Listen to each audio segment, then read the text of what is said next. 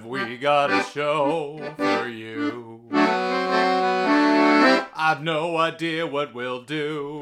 Welcome, my friends, to this charming tableau. Have we got a show for you? Hello, everybody. Welcome to this week's episode of Strangely and Friends, the podcast. My name is Strangely, this is the podcast, and the friends will be along in a moment. It's been a really busy week for me. I'm over the hump, as they say. I've passed all my midterms. I got good grades, in case you're curious about that. And things are going pretty well. One of my teachers said I'm doing an excellent job in class discussions. And one of my teachers snapped his fingers and went, funny name. So I'm really making an impression up there at school.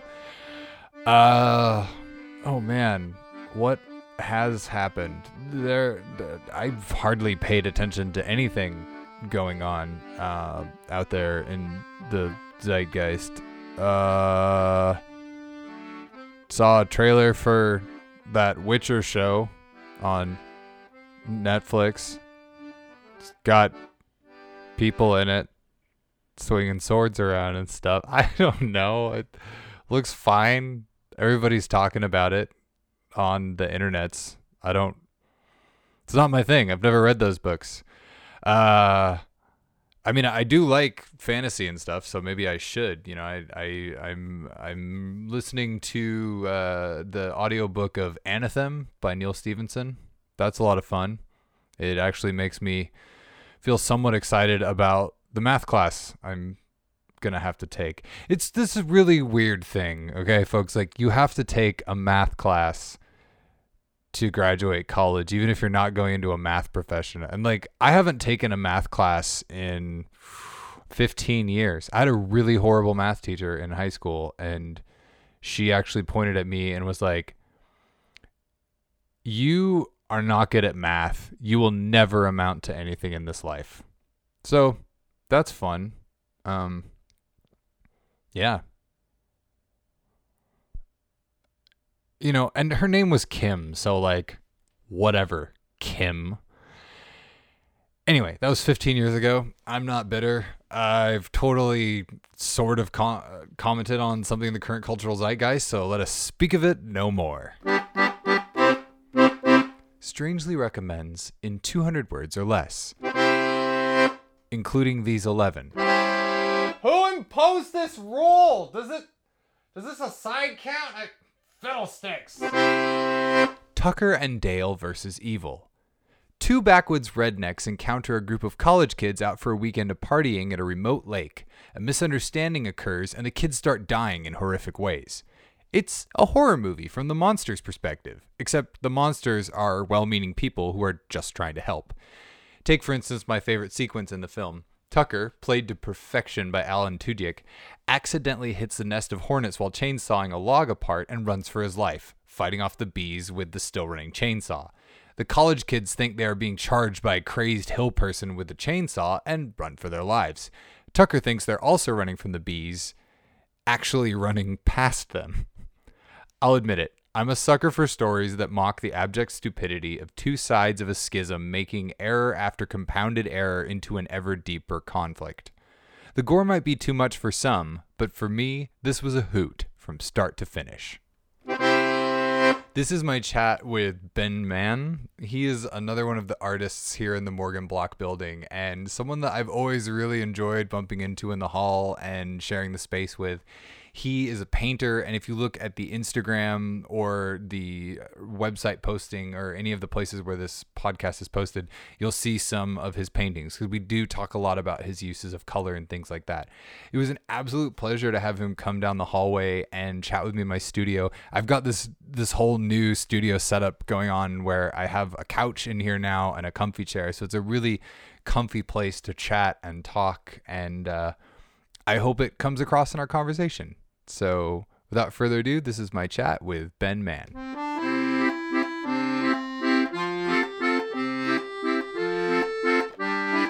Some people have interviews where it's immediately going out into the public sphere. Yeah.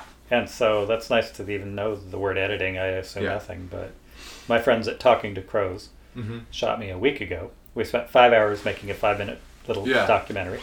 And within that 5 hours, we interviewed someone who'd commissioned a painting, Uh-huh. someone who had taken a paint lesson from me, and a merchant who's using my art to wrap around as a label on product.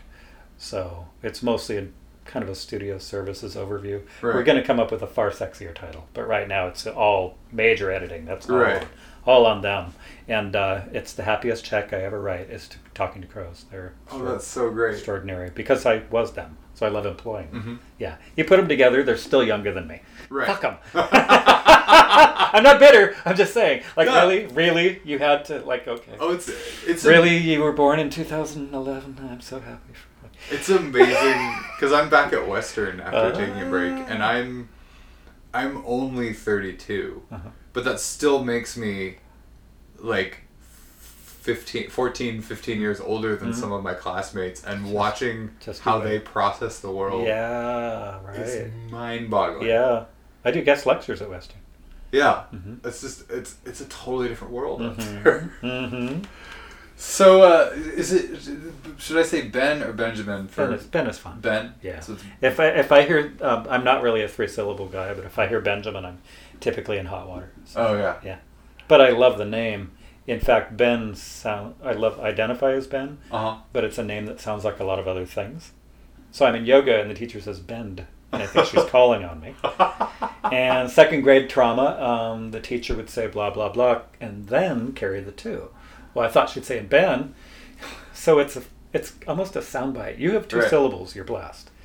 But I'm a 1-syllable guy, but people often hear Dan, or children in grade schools think Ben Man is one word, like Mhm. Superman. Okay, if your check clears, I don't. Yeah, Screw that's totally fine. It is an interesting thing that I've started to notice with doing a podcast and like editing voices.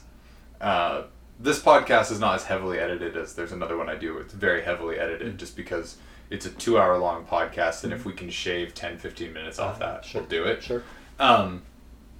Is that when you read words like printed on a page, it's word, word, word, Right. word, word with Right. spaces in between. Yes. And spoken English Uh-huh. often has words where they will be stuck together. Oh, Like yes. Ben Man Right. kind of sounds like one word, Uh-huh. especially if you're speaking quickly. Right.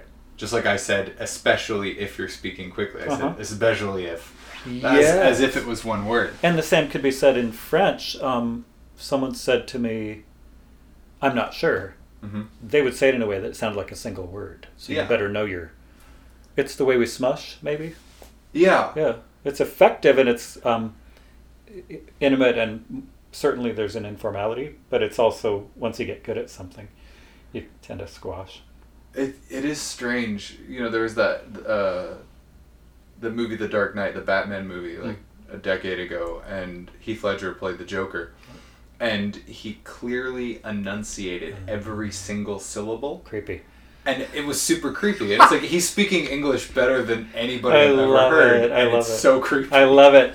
People that are from back east often say to me that we speak more slowly out here. Well, sure, compared to TikTok Oh, New yeah. Yorkers. Yeah. The amount of conversation I have overheard between 2 New Yorkers going one stop. Oh, God. So it's like, what, 4 minutes or something on the subway? Subway. I'm like, it would take me a month to transcribe all of that. Exactly. Okay. So you paint. Yeah. How long have you painted? Officially, I started in college, but I was pushing Crayolas about the time I was learning to walk. Mm-hmm. So behind every great painting is a whole lot of drawing. Mm-hmm. And so, but painting was one of those things thrust at me in private school. And had I known, when I majored in illustration, had I known how much painting was involved, I might have jogged out. But it was too late by then. And it turns out my drawings speak to people, but my paintings will sing. Mm-hmm. And that's a pretty powerful thing to push myself into that beyond. And to this day, infinitely easier to sell a painting than a drawing. But trust me, behind every painting is a buttload. 50 plus years of drawing. Yeah. And I love drawing, but painting is kind of what puts me on the map, I suppose. So I mean, I don't really make visual art, so this is always something that's really fascinating to me to talk to people about. Is it that drawing has there's like a higher degree of precision? I guess when I think of drawing, I think of like pencils, pens, Sure. like things that have a finer point, whereas Yeah. painting, you can kind of get those paintings about the smudges and the Thick sort and of, thin yeah. that occurs, shadow and whatnot. Drawing is, for me at least, the way that I create a drawing is going to be the foundation of all the color choices that follow. And color moves people emotionally. And when I'm not doing my commercial art and fine art, I teach painting to children. And one of the things that I tell children is there's no amount of color that will rescue a drawing you did not take your time with. So if that makes sense to you, Yeah. that I'm really laying down the skeleton Mhm. of what the painting's statement will be with my lines. Right. And then with paint, then I arrive at shadow, depth, color, certainly moving the emotional Mhm. needle for people. That color is a pretty powerful tool. But at its core, because my paintings are often representative, not abstract, Mm-hmm. I like to make a drawing that actually has as little detail as possible, and then let color take over, and frankly let the viewer do a lot of the heavy lifting. So Yeah, a lot of your pieces that it's so fun because not only do I get to see your pieces in your studio, but you're sort of part of this wider Fairhaven neighborhood that we both work in, and I often will have coffee with a clutch of old dudes down at Avenue Bread, and you know your stuff is all up in there, and also I think there's a bunch of it down at Mount Bakery. Yeah. Is there some down there? No, Are there- A Little Cheerful has some. Oh, okay. Mallard Ice Cream has a mural in Permanence. Yes. And then Mambo Italiano. Okay. Yeah. So it must have been a little cheerful because Yeah. I've eaten breakfast Yes. with your With paintings my as art, well. yes. It's interesting that you're talking about color because having seen a lot of your work, you paint with really bright color a lot of times. There's a lot of really rich yellows and greens and reds. Do you feel like you're making strong choices with those colors, or because it doesn't feel like they're strong colors? You know, like to say that there's a bright color in a painting, I think sometimes implies that the painting is aggressively, the painting is aggressively yellow or aggressively red, and your paintings aren't aggressive. They're very inviting and welcoming. Thank you. Uh, I think I reach for a lot of optimism in my life in general, and so my palette reflects that. A classmate of mine in college, as we were preparing for Cap and Gowns, she said to me, "Ben, you have the most scandalous color palette." And I just loved it. And here we are 30 years later. I'm like, that is so righteous to be told that what a fabulous word to begin with, right? Yeah. And but that there's something that alerts people, wakes people up. When I was about 9 years old, I said to my dad, I don't want people looking at my art. I want them to look twice. And color is a pretty powerful thing. And I move colors that move me when I'm standing at the easel. And if I struggle with a piece, I'll set that canvas aside. But yeah, and certainly not aggressive, but there's a lot of urgency about my colors, and I like that they move the message of a painting, and people's responses are often that your studio is my happy place. That's pretty high praise, and if they buy it, that's nice too. It means that they want to take that feeling state home with them.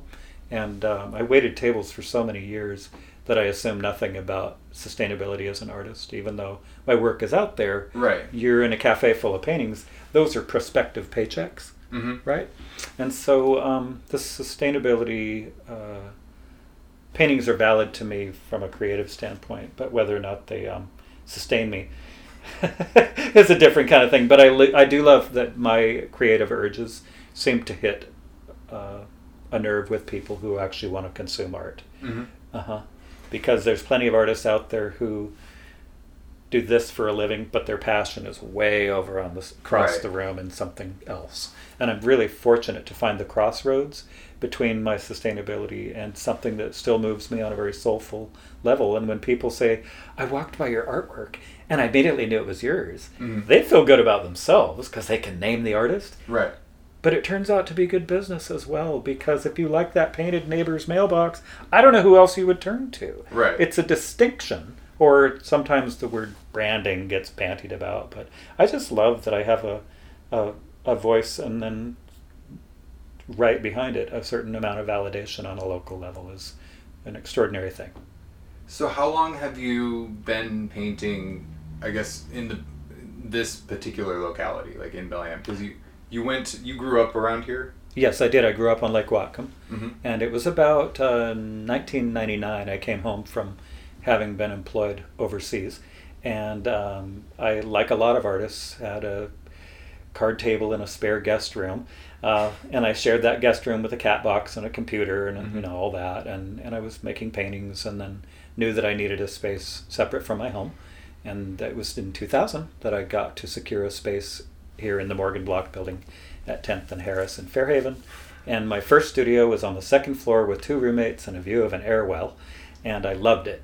Were you in number 2? I was in number 2, yes. That was also my first No studio in the way! building. Yeah. Oh, how funny! So it's this portal. I mean, really, I would take a broom closet because, as Mm-hmm. you know, I couldn't store a kayak in Seattle for what I spend on a paint studio here in Yeah. terms of rental. And so it's a none too minor miracle to get a space. But I've always loved having home and work separate, Mhm. and I succeed at things because I tend to compartmentalize.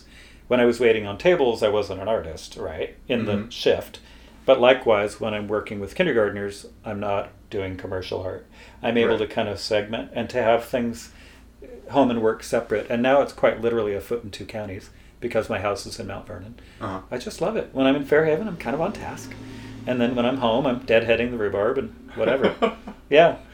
That separation, you know, as someone who makes a lot of performance art about my own life, I sometimes am afraid of that separation because I'm like, I need my life to have the art touching it so then that I can make the things about it. But at the same time, here, getting into this building, the Morgan Block, was the first time in my adult life that I had a space that was just mine. Yes. Because I've been on the road for so long that I'm either, you know, renting a flat short term or subletting from someone Mm-hmm. or getting some roommates for a few months. Mm-hmm.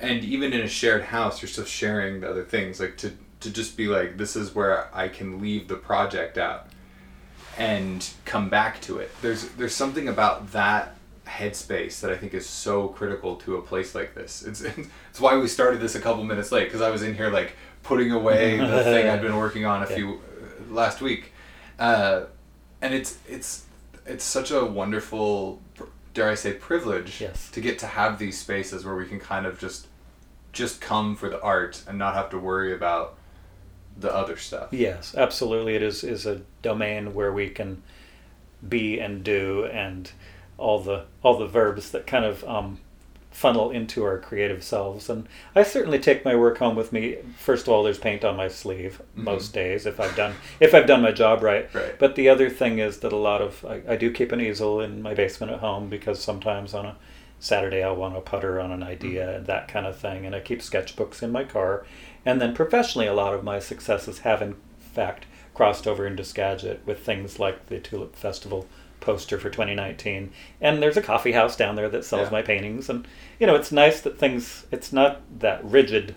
Life is here and so and such, but I do like that there's an intentionality to our spaces and the way we make it. I host a lot of open studios, which are really fun during the holidays, hot cider, etc. But I really also celebrate the closed studio days, where I bolt the door and play country music and don't take a call and get to sink deeper into my work. Sometimes I'll go in and I don't turn on music or lights because I want to be in my space but absent to the rest of the world. And that might even include my boyfriend. So that's okay. Where you get to really quicksand into the thing. A lot of days are far from that. Where I'm TikTok, I've got a client, I've got a guest lecture at Western, I've got third graders across town I've committed to, and I hit the yoga mat about 5 mornings a week, a block away from the studio.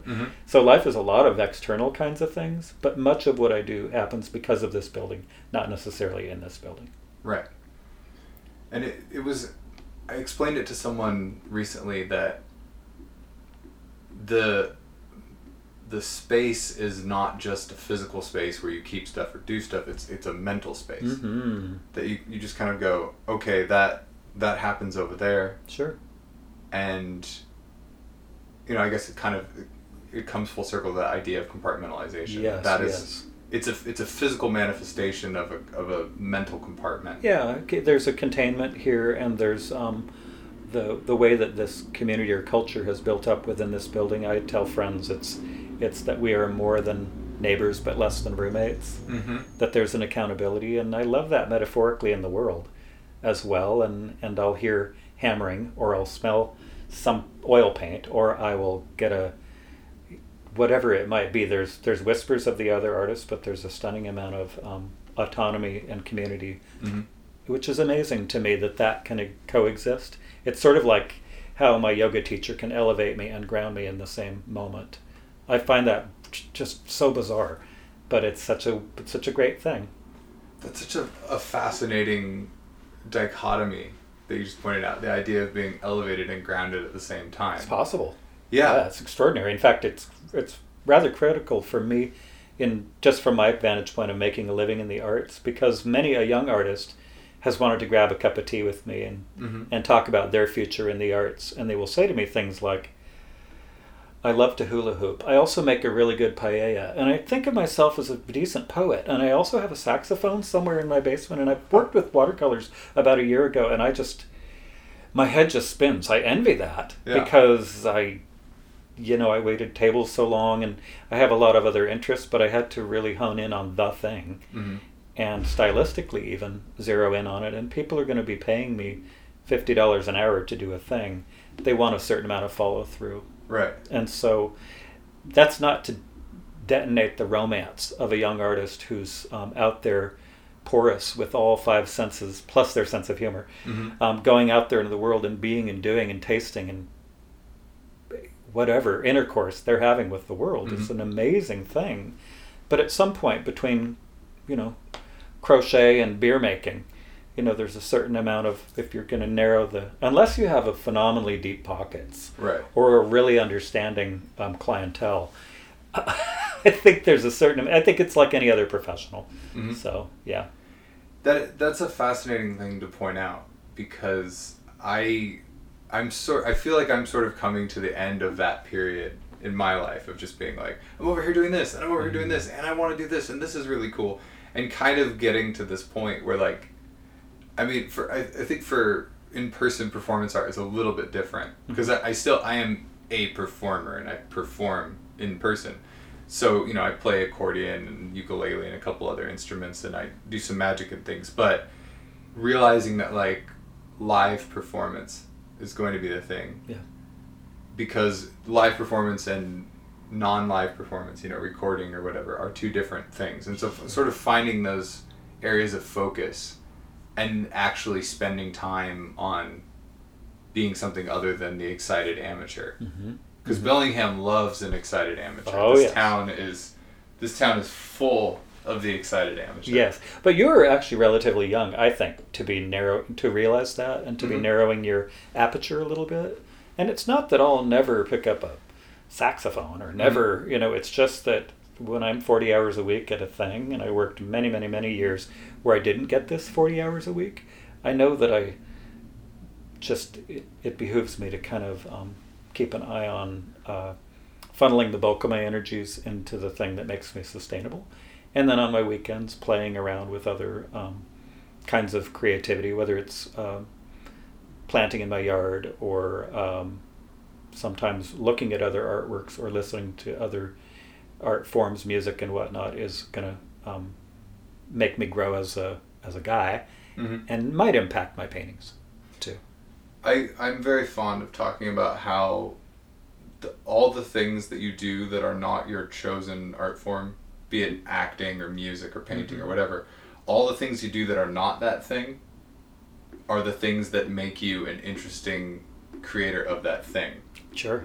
So the actors that I know who spend time reading, Danish history books, they're bringing something to their performances that would not show up if they hadn't done that. Yeah, absolutely. Musicians who spend time learning chess or whatever, there's a million ways to go about that. But I love the idea of you putting around in your garden and then being like, oh, that's and then it showing up on a canvas, but not in any discernible line. It's just sort of this thing that you take. And yeah, there's a thread of energy, I suppose. And if I get some sun on the weekend, then I'm technically coming into the studio Monday morning with a little bit more of a tan, or a little more of a buzz, or maybe I've got some fresh berries that I brought to work, or there's these things that will cross over, but I think that's very astute. What's funny is, had you had this conversation with me a few years ago, I would have said to you my art practice is a bit of a tricycle.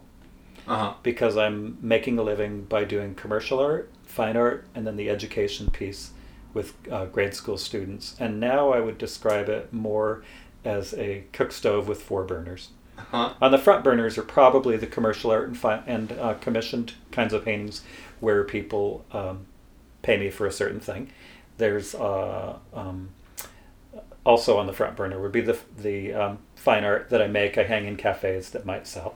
And on the back burners would be my education piece, things that I do for, in terms of teaching, either private tutorials or guest lectures in grade schools and whatnot. But the 4th burner, I've been realizing more and more how important it is, and that's the playground where I'm making artworks that are free of deadline, free of client, free of... I just don't have to behave on that 4th burner. And that's where a lot of my creativity cooks. And invariably a client will walk in and go, wait a minute, you're painting on linen? You've never...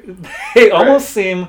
It's a fascinating thing that there's... my artwork was mine before it belonged to the public eye, and every artist needs to reckon with that sort of like, I'm going to throw saffron in this and screw the world. And that kind of like...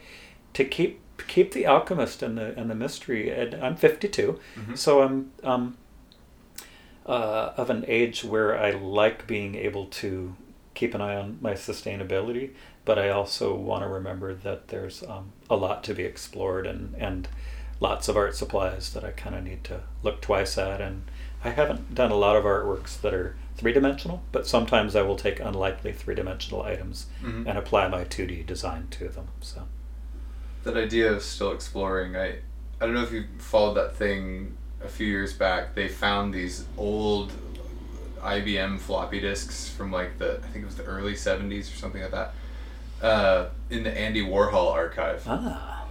And at some point Andy Warhol had gone to some university or something, like in the last 5 years of his life, and gotten to play with an early version of like MS Paint. Oh my. And on like a giant IBM somewhere, and he made like soup cans and bananas and like Andy Warhol stuff, but it was like he was still being like, oh, this is interesting, let's try this thing. Interesting. And I love that idea of getting older and being like, I want to keep pushing this, and keep trying and keep making more things. It's really fascinating to watch how some artists kind of go, I've got this thing figured out, I'm just going to keep doing the thing. And I think that's how you end up touring casinos. And some artists are still surprising after decades. So even I wonder if we were to sit and have this visit 5 years from now, what I would be up to, what you would be up to. The sustainability of art and kind of that crystal ball question and so. Well, hopefully we will have this conversation 5 years from now. It's been a pleasure talking to you on the podcast. Thank you so much for coming down the hall. Oh, it was my pleasure. Always an adventure to spend time with you. Oh, well, thank you so much. Come back anytime. I'll be back.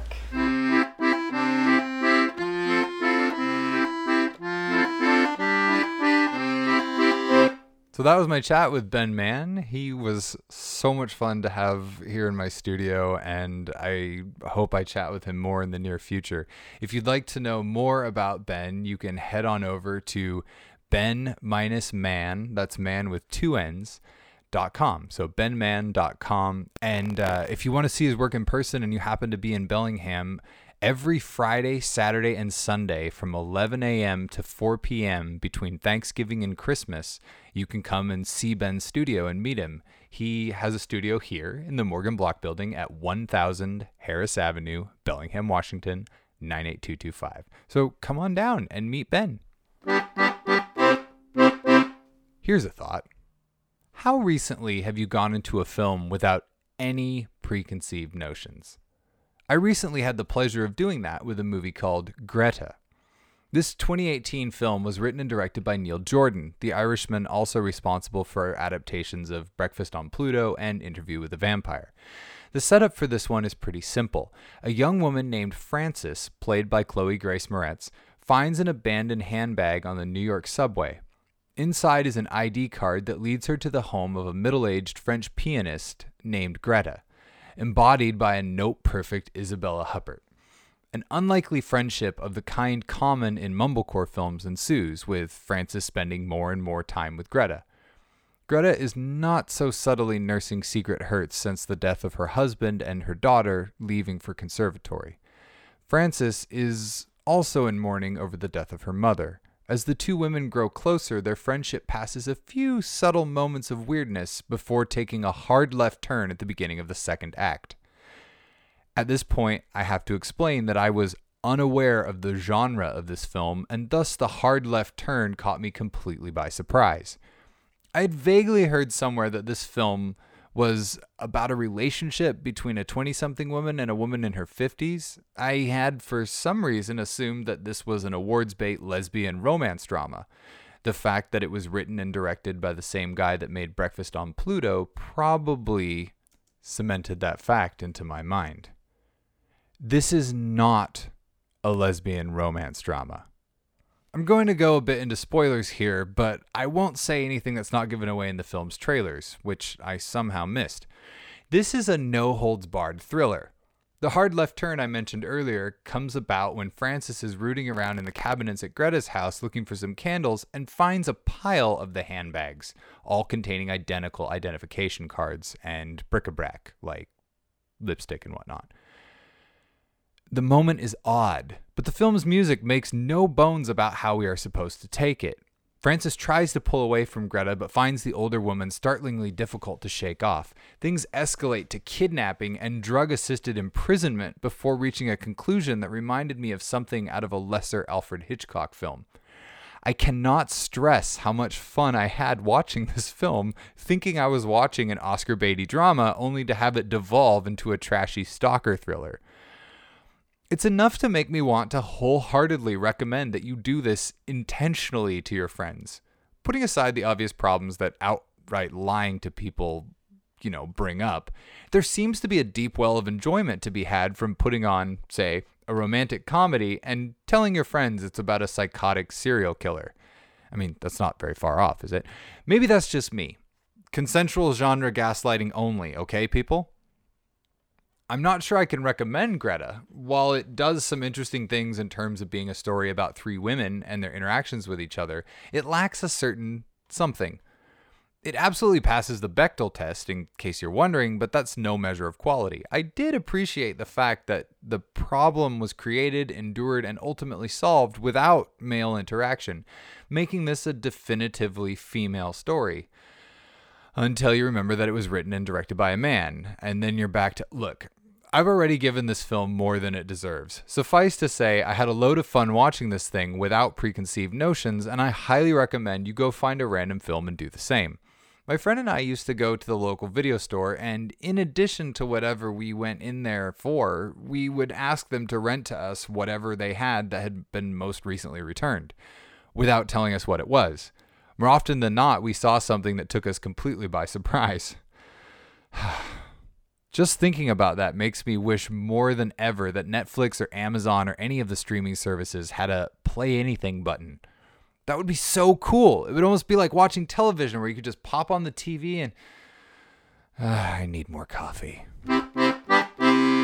Hokey fright. Have you heard about Lost Girl? I've already had a chat with my delightful co-host Sarah Shea over on our TV Pilots podcast, Pilot House. Oh yeah, synergetic cross-promotion! Synergy! But I wanted to take a moment to say a few things about it here, hopefully without hitting any Season 2 spoilers that will bother Sarah. Don't worry, Sarah, I'll keep it as vague as possible. Here's the basic idea.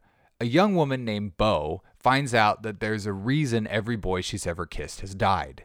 Bo is a succubus. Yep, This show started in 2010 at the height of the supernatural romance sexy monster craze, and since vampires and werewolves and whatever were pretty well handled, this show is about a succubus. Bo finds out she has sexy succubus powers that allow her to drain people's energy and gain super strength and mind control and who knows what all else in the process.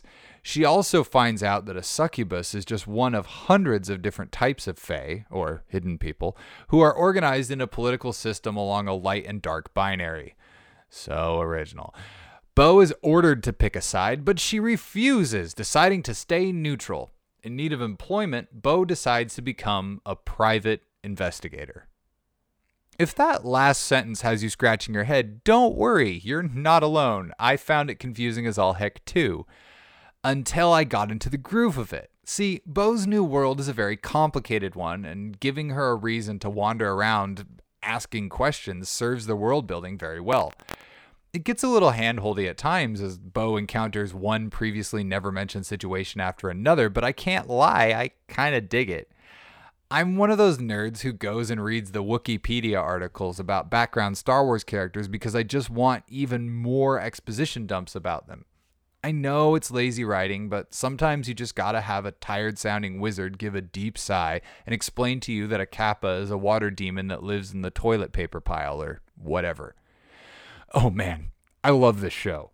And I feel like I shouldn't. I mean, I know it's the most basic and easily provable of terms that this program is complete garbage, but I still cannot shake the feeling that everyone involved in the production was having the time of their lives, and somehow that makes it all okay. I would rather be watching a show I knew the cast was having a blast making than something arguably more important that nobody had any fun on. Fun fact along those lines, while filming the emotionally taxing Schindler's List, Steven Spielberg would phone up Robin Williams every night, put him on speakerphone, and have him entertain the cast and crew to cheer them up. Most of the time, I'd rather watch whatever Robin Williams was making at the time, but I digress. This is a great show, and it's a show about women, created by a woman, which puts it a step above Greta on that particular front, which isn't that hard. I think I keep coming back to the fun factor because of just how refreshing it feels. More often than not, creators seem to think that the only way to get genre fare to be taken seriously is to make it uber serious. Think Christopher No Emotion's Dark Knight trilogy. But the simple fact is that if we show up for a succubus or vampires or whatever, we're okay with it being a little silly. After all, there's enough grimness in real life without forking it into our media too. Seriously, go watch this show. The whole thing is streaming on Netflix, and I think you can get it pretty easily through Amazon or, Vindaloo or whatever the other streaming services are. Go watch it. It has a bisexual succubus private eye infiltrating a strip club full of selkies who are trying to steal their skins out of the safe at the back. It's just perfect. I'm not saying it's good, but at least now you've heard about it. Mailbag. If you want to send me something in the mail, please do. I love getting letters and notes and, just seriously, do this now. Go get an envelope, write Strangely, 1000 Harris Avenue, Bellingham, Washington, 98225, number 21 on the envelope, stick a stamp on it, and just grab the nearest piece of paper on your counter. Just anything. Just could be a grocery list, whatever. Just grab the nearest, most random piece of paper in your house, stuff it in the envelope, and mail it to me. And I will open it live during recording on the podcast, and you can hear my reaction. So, just think about the fact that you could mess with a podcast host by sending something through the mail. It's fascinating to think about paper mail. I was talking to an older person about paper mail and how kind of magical paper mail really is if you think about it. That you're getting to touch a piece of paper that someone else touched, that someone created with intent, wrote a letter on or wrote, fuck you, Janet, or whatever on there. Sorry if there's anyone out there named Janet. I always think of Janet when I need a name, because when I think of Janet, I think of Darcy Carden just popping up and going, hi there. And it just makes me laugh. Anyway, just, it becomes something else. Even a negative note sent through the mail has this odd kind of power that a text or an email or a tweet never will. And that's why I keep telling you folks my address. Plus, you can send stuff to Ben too. You could send Ben fan letters because he also gets mail here. Same address. It's just, I think it's number 18. So there you go. Now you know how to find Ben at work. That about does it for this week's episode of Strangely and Friends, the podcast. Thank you so much for listening to this podcast. Strangely and Friends is produced at Sonic Suitcase Studios in Fairly Fine, Fairhaven, Washington. Sonic Suitcase Studios is located, as Ben and I said, in the Morgan Block Building, part of the People's Land Trust. This podcast is made possible by all of my amazing supporters on Patreon. You can check out patreon.com/strangely to find out how you can help me make more of whatever this is.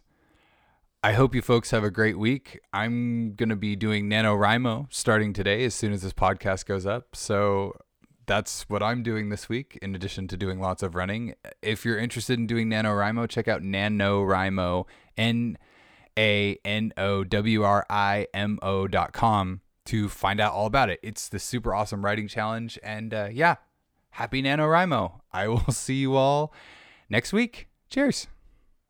Old lady walks into an ice cream shop. We'll say Mallard ice cream. She says, "Young man, I'll have a gallon of vanilla, a gallon of strawberry, and a gallon of chocolate." He says, "I'm terribly sorry, we're all out of chocolate." She says, "Well, then I'll have a scoop of vanilla." She said, "I'll have a pint of vanilla, a pint of strawberry, and a pint of chocolate." He says, "We're all out of chocolate." I'm sorry, maybe you didn't understand the first time. She says, "I'll have a scoop of vanilla, a scoop of strawberry, and a scoop of chocolate." He says, "Lady, I don't know if I can make this any clearer to you. Look, can you spell the van in vanilla?" She says, "Well, yes, V-A-N." He goes, "Can you spell the straw in strawberry?" She says, S-T-R-A-W. I don't understand. He says, "Can you spell the fuck in chocolate?" She says, "I don't understand. There's no fucking chocolate." That's what I'm trying to tell you. There's no fucking chocolate. It's the cleanest dirty joke I ever told my mother. She was from Memphis and she adored it. Oh, that's amazing. Thank you so much. Anytime. Strangely and Friends, the podcast is a Herringbone Society production.